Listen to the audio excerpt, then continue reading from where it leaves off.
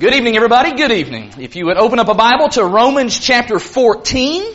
Romans chapter 14, we're going to read some very important verses in this chapter that I need to just kind of get set before our minds right here at the outset as we get ready to do some Q&A for the month of September.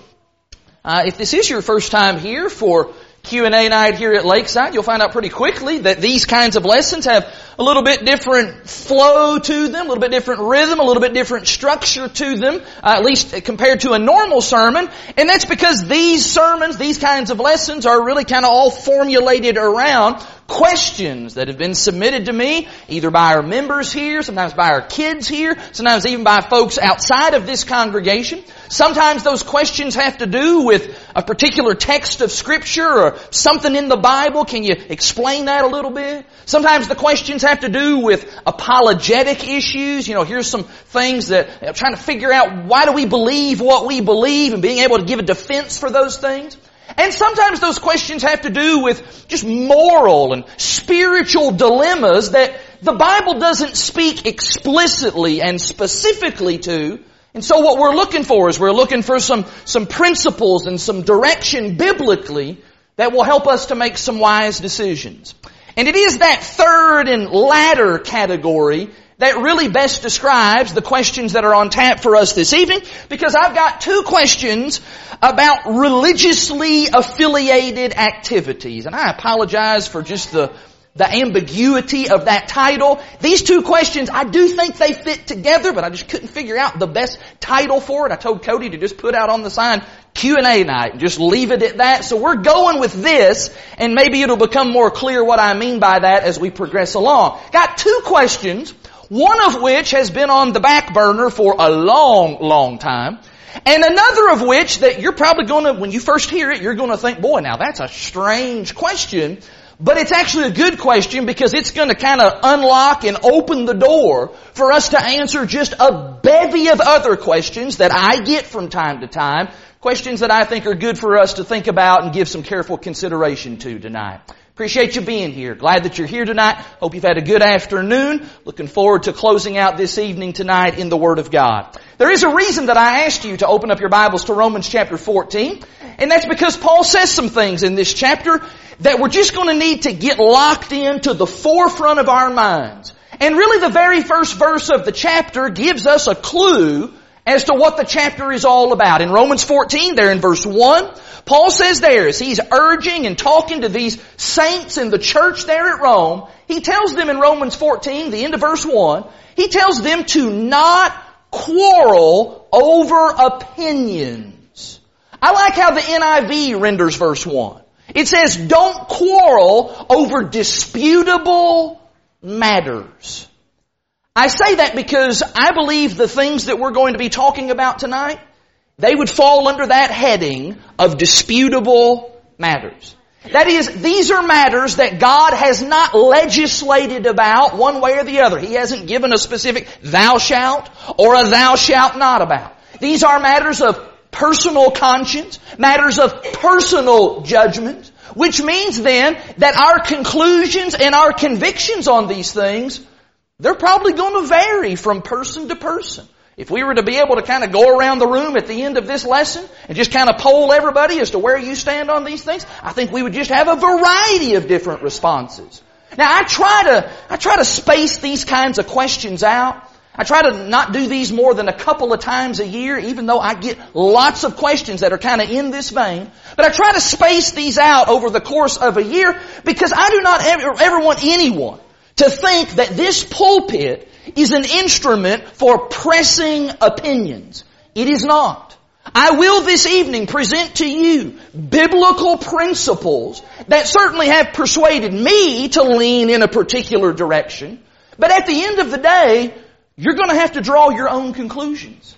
In fact, Paul says that in this chapter. Drop down to verse 12. Paul says in verse 12 of Romans 14, so then, each one of us will give an account of himself to God. You're going to have to decide for yourself on these disputable matters. You're going to have to give your own account before the Lord when it's all said and done. Which means, verse 13, It means we're not going to pass judgment on one another. That the Lord gives us liberty in these kinds of matters to have differing convictions about these sorts of things. And so as a result, we're going to respect one another. We're going to, all right, that's the conclusion you've come to. Okay, my conclusion is different, but I'm going to respect you for that. And I hope that you're going to return that to me. We're not going to get all up in arms just because somebody else holds a different conviction than what mine is. Furthermore, since we're still here in this chapter, drop down to verse 22. That also means that I'm not going to push my opinion and force everybody to believe exactly as I do on these things. Rather, verse 22, the things that I believe, my convictions about these things, I'm going to keep those things between myself and God.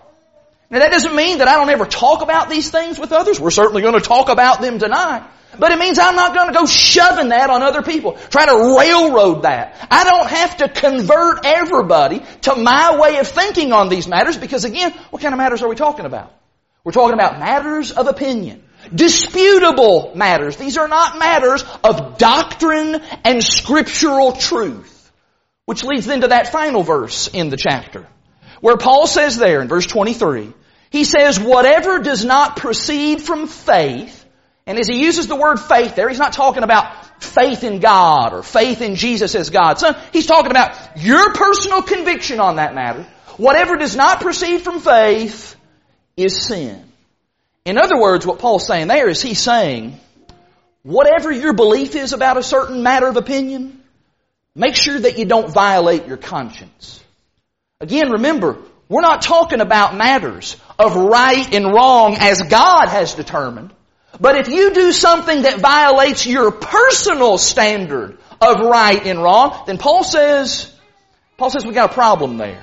You actually have committed sin because you violated your conscience.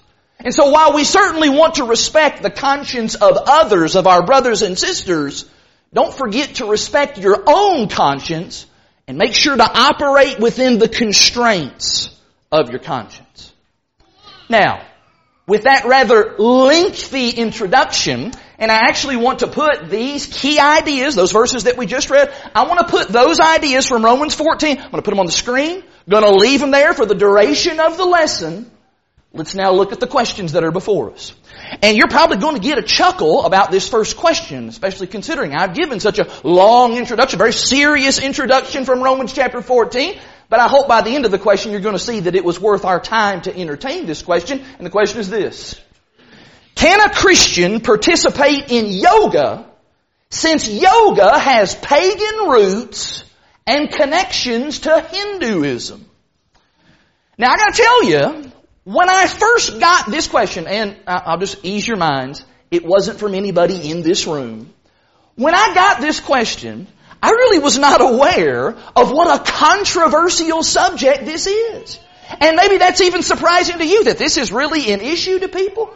But I'll just tell you, you go home this evening and you Google the words yoga and Christianity, I'm telling you, sparks are going to fly. You will be flooded with the amount of religious material that has been written about this subject. There are people who have lots of things to say about yoga and blending it with the Christian worldview because yoga is an exercise. It is a form of stretching that comes from the Near East, and it was used as a practice in ancient times to bring oneness to the mind and to the body and to the spirit. In fact, the word yoga means to yoke or union. There's that idea of the oneness. Now, while the exact and specific origins are unclear, everybody does seem to agree that yoga did come from some pagan culture in the past, and if it was not the Hindu religion, well, the Hindus have certainly co-opted it and they have refined it over time. And they have, in fact, used it as a spiritual practice. It's a practice that's designed to clear the mind, to have union with all souls, to everything being God, and all other kinds of Hindu doctrine goes along with that. And so when we hear that, and we see these kinds of things, and the symbols, and all the stuff that goes along with that, it does cause a red flag to go up. I would hope it would at least cause a red flag to go up, and let's go, okay, hold on. Let's stop and think about this for a second. That is important. That this was part of the worship of some pagan god? That this was the part of some false religious system? That maybe when I do yoga, are you saying that I am worshiping a false god? In fact, I read several articles that said just that. I read articles that said if you do yoga, you are unintentionally worshiping the gods of Hinduism. That you're going to get drawn into Hinduism. Or you're going to get drawn into some other ancient Near Eastern mystical religion. That if you do yoga, you're going to lose your soul. Well, let's wait a minute there. Just stop and think about, what is yoga? What is just the essence? When you strip it all down, what is the essence of yoga? Well, yoga, as best I can tell, it's just stretching. That's all it is. When you tear everything, it's just stretching. It's exercise. It's stretching in different positions. It's stretching your muscles. It's things that are designed to help you build flexibility in your physical body. And the truth of the matter is, I'll just say it, there is nothing inherently religious about stretching or building flexibility in your body. You can stretch without thinking about Hindu deities. You can stretch without building oneness with the great consciousness and all that other Hindu jargon. Would you look at what Paul says in 1 Timothy chapter 4? In 1 Timothy chapter 4, those of you who are like me, who don't like to work out, this is our verse. In 1 Timothy chapter 4, this is verse number 8. Paul says this, 1 Timothy 4 verse 8. He says, for while bodily training is of some value, exercise is of some value, godliness is of value in every way as it holds promise for the present life and also for the life to come. Now it seems to me that if yoga was this dangerous, potentially soul-damning practice, I think then this right here would be the exact place where Paul would say things like, well, you need to be careful about certain kinds of bodily exercise, certain kinds of bodily training, because if you do this, whoa, that's going too far. You've done something that's pagan. You've done something that's going to damn you to hell for eternity. Paul didn't say that here. Paul doesn't say anything along those lines. In fact, I'll say this as well. The idea that by doing yoga, that somehow you are unintentionally worshiping a false god, I'll just say, you can't unintentionally worship something. You understand that? That's just not possible. Worship requires the mind. Can I show you that? Look in 1 Corinthians 14. In 1 Corinthians chapter 14, it is there that we learn that worship requires not only a right attitude, you need to have a good attitude, have a good heart, but worship also requires that we engage our minds. And so Paul says in 1 Corinthians 14, as he talks about the worship assemblies that was going on there in Corinth, in verse 15 of that chapter, he says, what am I to do? I will pray with my spirit, but I will pray with my mind also. I will sing praise with my spirit, but I will sing with my mind also. If you sat in the pew today, as we've gathered here on the Lord's Day, and if you did not engage your mind while we were singing those songs, or while when the brothers led us in prayer, or whenever the Lord's Supper was passed earlier this morning, or if you didn't engage your mind while the Word of God was being taught and proclaimed, did you worship? No, you did not. In fact, you may have even came into this building and you may have even with your body, you may have even done some worshipful postures. You may have stood up at all the right times. You may have sat down, bent down, folded your hands, closed your eyes, did all of that kind of stuff in an outward kind of way. But if your mind was not engaged in what we were doing, did you worship? No, you did not. And so I'll say again, you can't unintentionally worship. You can't unintentionally worship in here. You can't unintentionally worship in a yoga studio unless your mind is focused and directed on the object of that worship. If you do yoga, I don't know if anybody here does yoga. I'm not even really sure about that. But if you do yoga and your mind isn't thinking about Vishnu or Shiva, relax. You're not in danger of worshiping those false gods. Furthermore, while I am certainly aware that yoga does seem to have its origins in ancient pagan religious practices, I am also aware that what once had a pagan meaning in the past, that can change. And it's possible for that thing to no longer have those connotations. I'm not really sure why some people are just so determined to point out that if something has some kind of origins in a pagan culture that maybe happened hundreds of years ago or even thousands of years ago, and it was maybe once associated with a false religion, or if it was associated with something bad, or it was associated with something evil, well, that just makes it automatically bad forever and it can't ever change. Really? Let me ask you this. What about the word Thursday? Thursday is a Norse word that honors the Norse god Thor. Does that mean when you say to somebody, hey, I'll meet you for lunch on Thursday, you're a worshiper of Thor, over here honoring Thor in your words? No, come on. We recognize about that. We recognize that meaning, maybe several hundred years ago, if you talked about Thursday, people maybe did think about Thor's Day is what it would have been called. That may have been what people thought about. They thought about you worshiping the god Thor. But we recognize that meaning has evolved. It's changed over time. It's lost that connotation largely. Did you know this? I found this out just this past week. Did you know that Aztecs, that they used chocolate in their religious ceremonies? That's right. Aztecs believed that drinking chocolate gave mortals the wisdom of the gods. Well, there you go. Hattie, you're going to have to give Daddy all of your chocolate because I don't want you to be involved in Aztec worship. I don't know if she'd be all for that. I think she'd be opposed to that. Well, when you hear that, that's just silly. It's banned chocolate from my life because at some point in some place, it was associated with a false religion.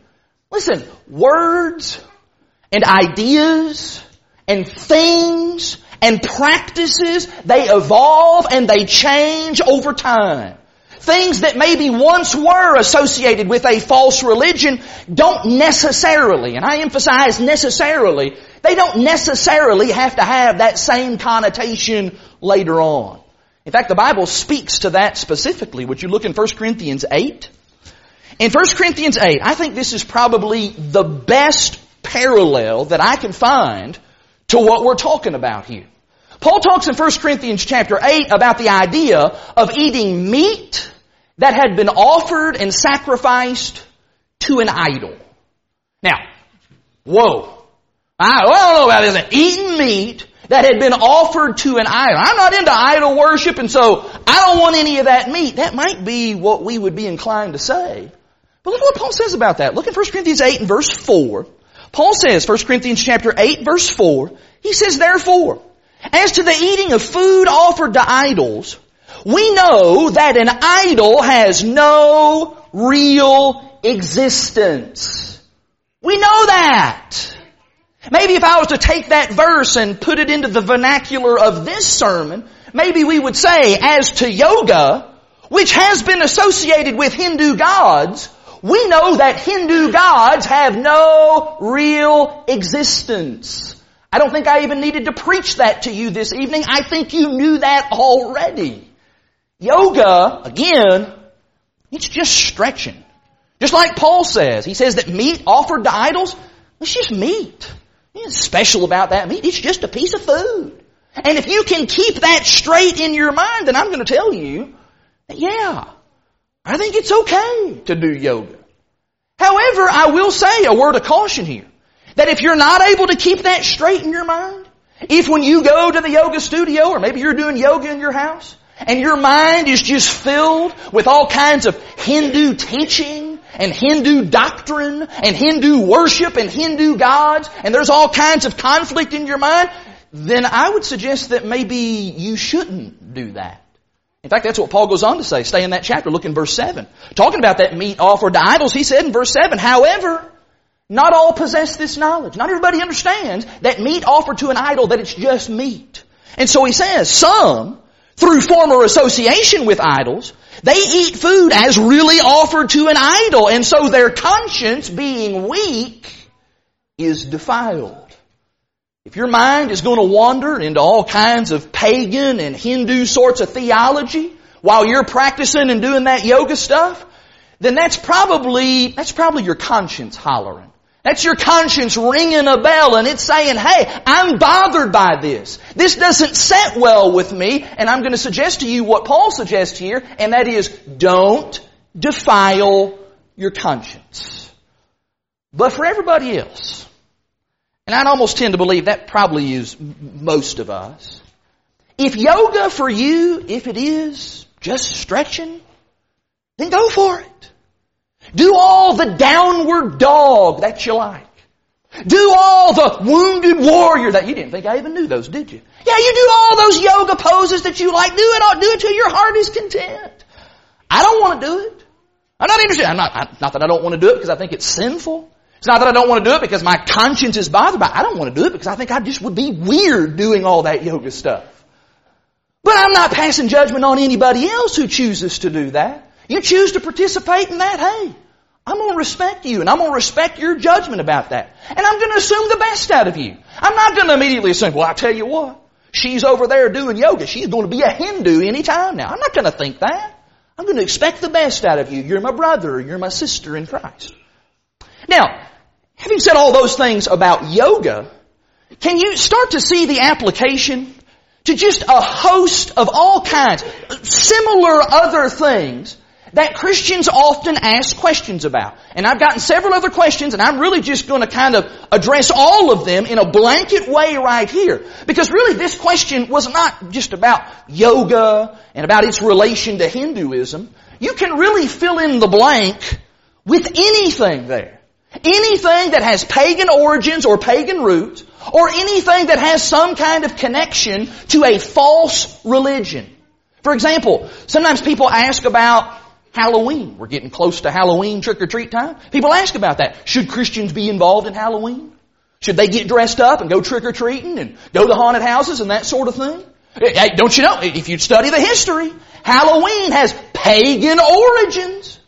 Or sometimes people will ask as well, what about going to a hospital? What about going to a hospital that maybe is associated with a particular religious group that doesn't teach the truth? Maybe a hospital that's associated with a denomination, like St. Joseph's Hospital. Well, you trace that back, that's connected to the Catholic Church. Or Jewish hospital. What about that? Is it okay to use the services that those things provide?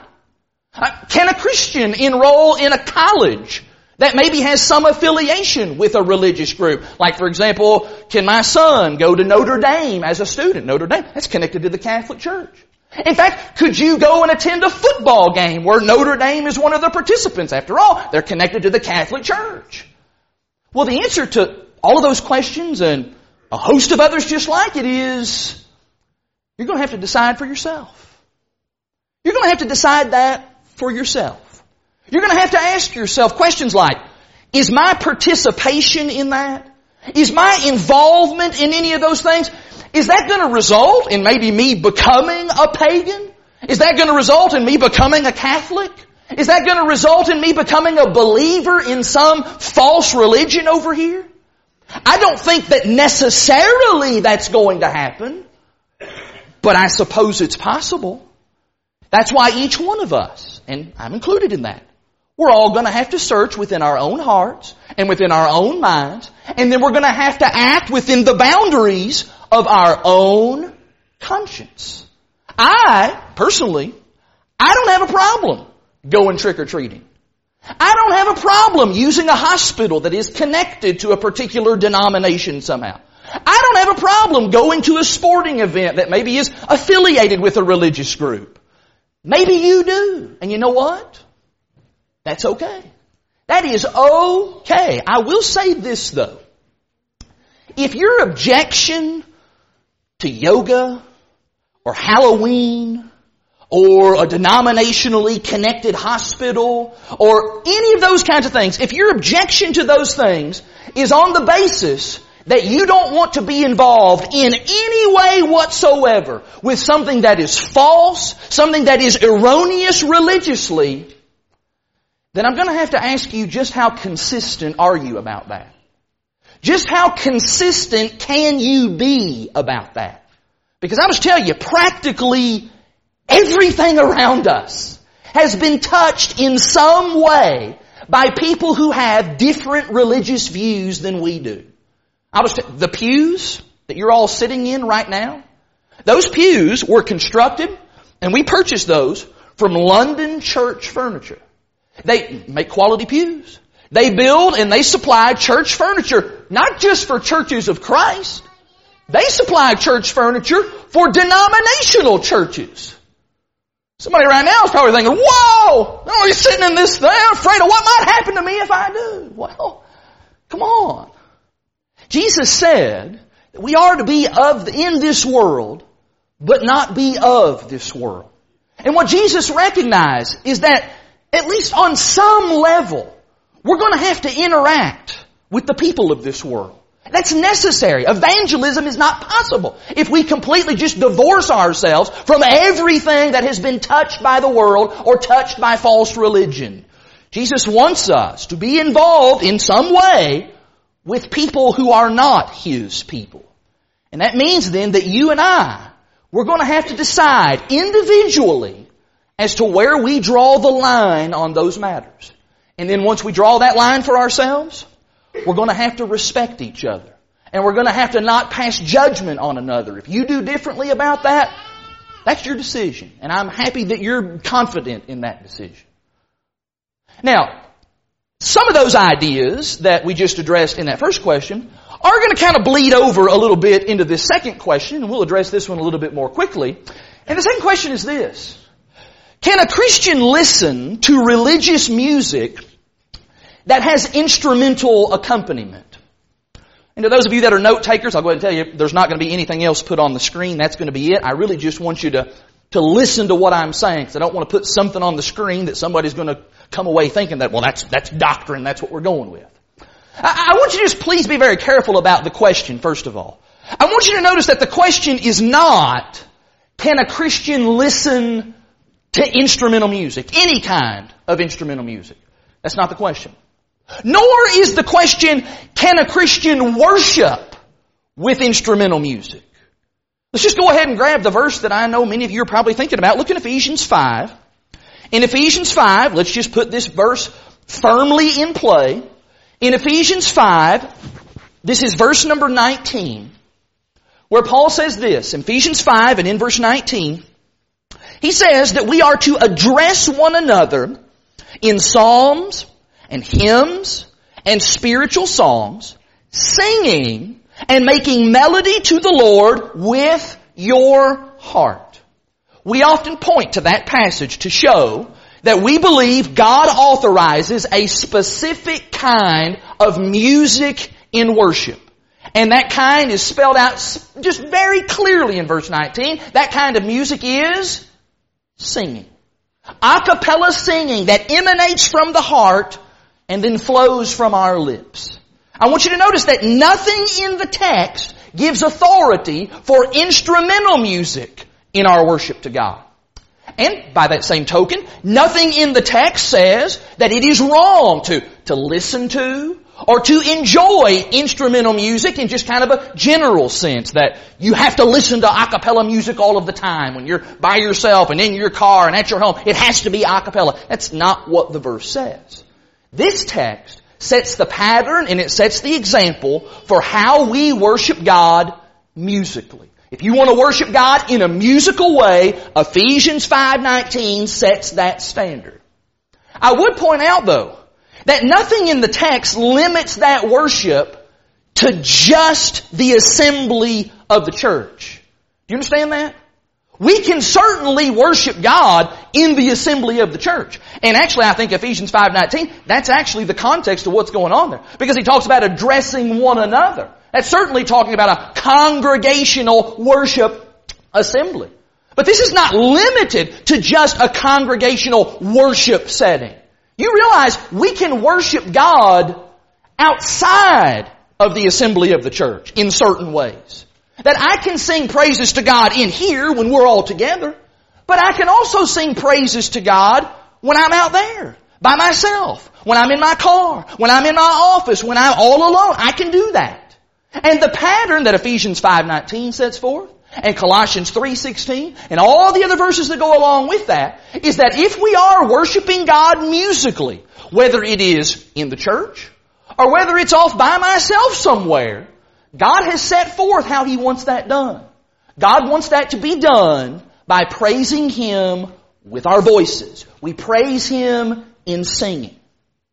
Now, realizing that, I think that understanding, that's what causes us to have some concern here. And I think that's what prompted this question. And that's what this question is, the person who gave me this, they're not the only person that's ever given me this question. I know lots of people have asked this question. But those understandings, that's what causes us to be concerned about the idea of listening to spiritual or religious songs that have some kind of mechanical instrumental accompaniment. The question would be maybe, can I listen to K-Love? You know the K-Love radio station? Plays lots of contemporary Christian music. Can I listen to that when I'm driving in my car?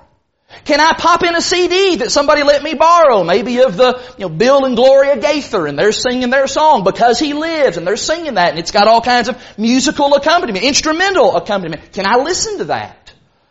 Well, maybe the first question that I'm going to ask, based on the principles that we've already set forth, maybe the first question I'm going to have to ask is, I'm going to ask, well, when you do that, are you worshiping?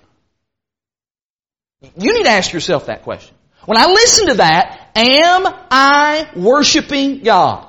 If I listen to that song, and in fact, sometimes not just listening, but sometimes listening then leads to singing. I start joining in with that. The question is, am I worshiping God? I'll go ahead and just say, if your answer to that question is a definite yes, that yes, when I listen to that, I know myself, I am worshiping God, then I'm going to tell you, you need to stop that. Because Ephesians 5:19 sets the pattern. God wants to be worshipped in song, singing. Musically, it's to be done with singing. If, however, your answer to that question is, well, I don't know. I'm not really sure if when I listen to that, if I'm really worshiping, then I'm going to suggest you just need to think about that. You need to think about that more. You need to probe that a little bit. When I hear maybe an instrumental rendition of Amazing Grace, can I listen to that and think the heavenly thoughts that that song provokes? Can I do that without it being directed to God as worship? I'm not telling you what the answer is to that question. I'm saying you're going to have to decide that. I know that in my own life, there are a variety of things that pass through my consciousness that make me think spiritual thoughts, but I don't consider those things as being worshipful. Do you understand what I mean by that? I can see maybe a scene in a movie. Or I can read something in a book just written by some secular author that'll make me think of heaven. Or it'll make me think of a biblical principle. Maybe it'll make me think of God Himself. And I can draw a distinction between those thoughts and the things that I offer to God as worship to Him. Others might struggle with making that distinction. And I think that's especially true whenever we talk about music. Because music, let's just be honest, music is very unique. And I think that's one of the great things about God making it possible for us to worship Him in a musical way. But music has a way of just pulling at our emotions. When we sing, the songs that we sing, does it not play on your emotions and how you feel about God and about Him and about His Son? Sure it does. And so there is that pull. And before you know it, we might be pulled as we're being pulled along with that song, and maybe it's got some instrumental accompaniment, and our emotions are taking over, and before you know it, there's not that distinction anymore. And when we talk about being able to make that distinction between the things that come in my mind and the things that I am intentionally offering to God as worship, maybe the people who would struggle the most with making that distinction would be our kids. I think that is a tough one for kids, especially little kids, for them to understand the difference in those things. And so actually maybe for those of us who are parents, maybe the answer to this question here, it might actually be very simple for us. Because we've decided that we don't want to confuse our children about the kind of music that God wants us to worship Him with. But I also realize that at the end of the day, that's not going to be that simple of a decision for everybody. You're going to have to use your judgment. You're going to have to consider maybe your influence and how all of that affects your decisions on this question and all kinds of other questions. I want to be clear. I am not the music police. I will not be searching through your vehicles after services this evening to see where all of your preset stations are on your radio. That is not my concern. That's not for me to be deciding about.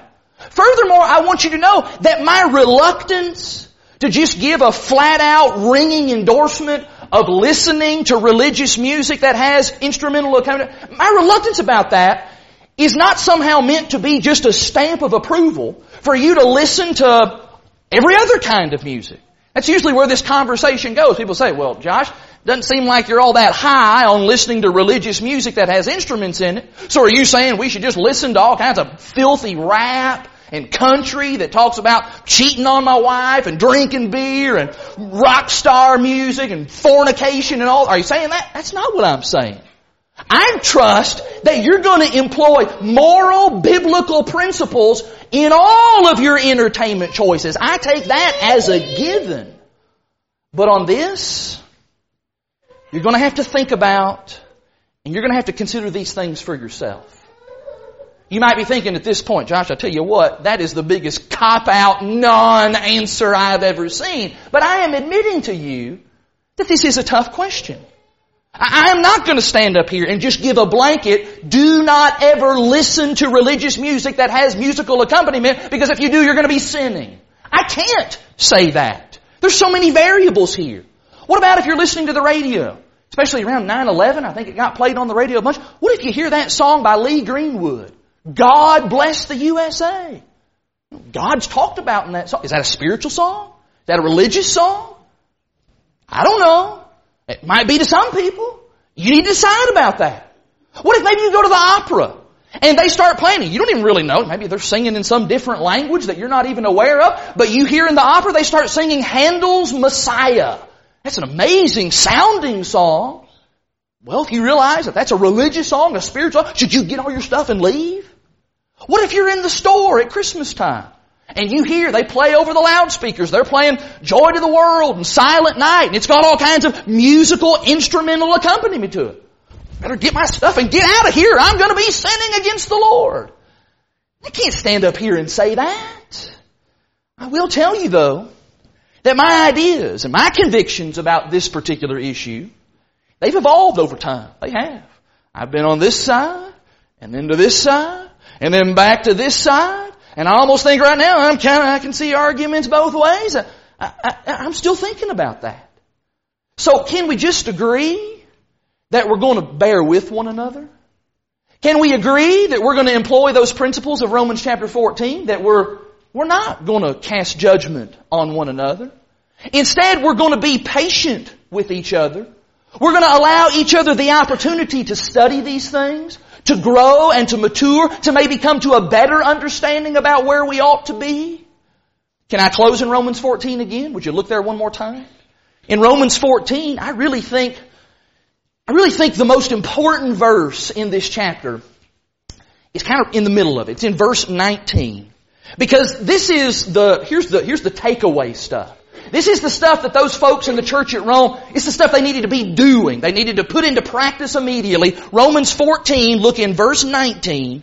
There Paul says, "So then, let us pursue what makes for peace and for mutual upbuilding." Let's do that. We'll come to our own decisions about that. And in the meantime, as to what we do collectively and together, we're just going to do the things that are going to make for peace with one another and the upbuilding of one another as we try to help each other to go to heaven someday. It is absolutely true what Romans 14 says there in verse 12, that each one of us will give an account of himself or herself to God. Are you ready for that moment? That moment, that day could be tonight. The Lord could come this evening, and in that moment we will stand before Him in absolute final judgment, and in that moment we'll have to give an account. Are you ready for that? Have you prepared yourself for that moment? If you have not, then we are extending the invitation of the Lord to you right now. The Lord has been very gracious to give you this moment, this time, allow you to live to this present day so that you can have the opportunity to be reconciled to Him through His Son, Jesus Christ. If you're ready to repent of your sin, to confess Jesus as God's Son, and then be baptized in water for the forgiveness of your sins, all things are ready for that to happen tonight. Brother or sister, if there's things in your life that are amiss, and you recognize, well, I'm not really ready for that moment when I got to give an account of myself before God, then let's fix that. Repent. Make whatever changes need to be made. Let us pray with you and encourage you and help you so that all of us, collectively, we can be ready for that moment when we stand before the Lord individually and have the opportunity to be invited into His heavenly kingdom for all eternity. If we can help you to serve the Lord or serve the Lord in a better way, would you come forward and make those wishes known while we stand and while we sing?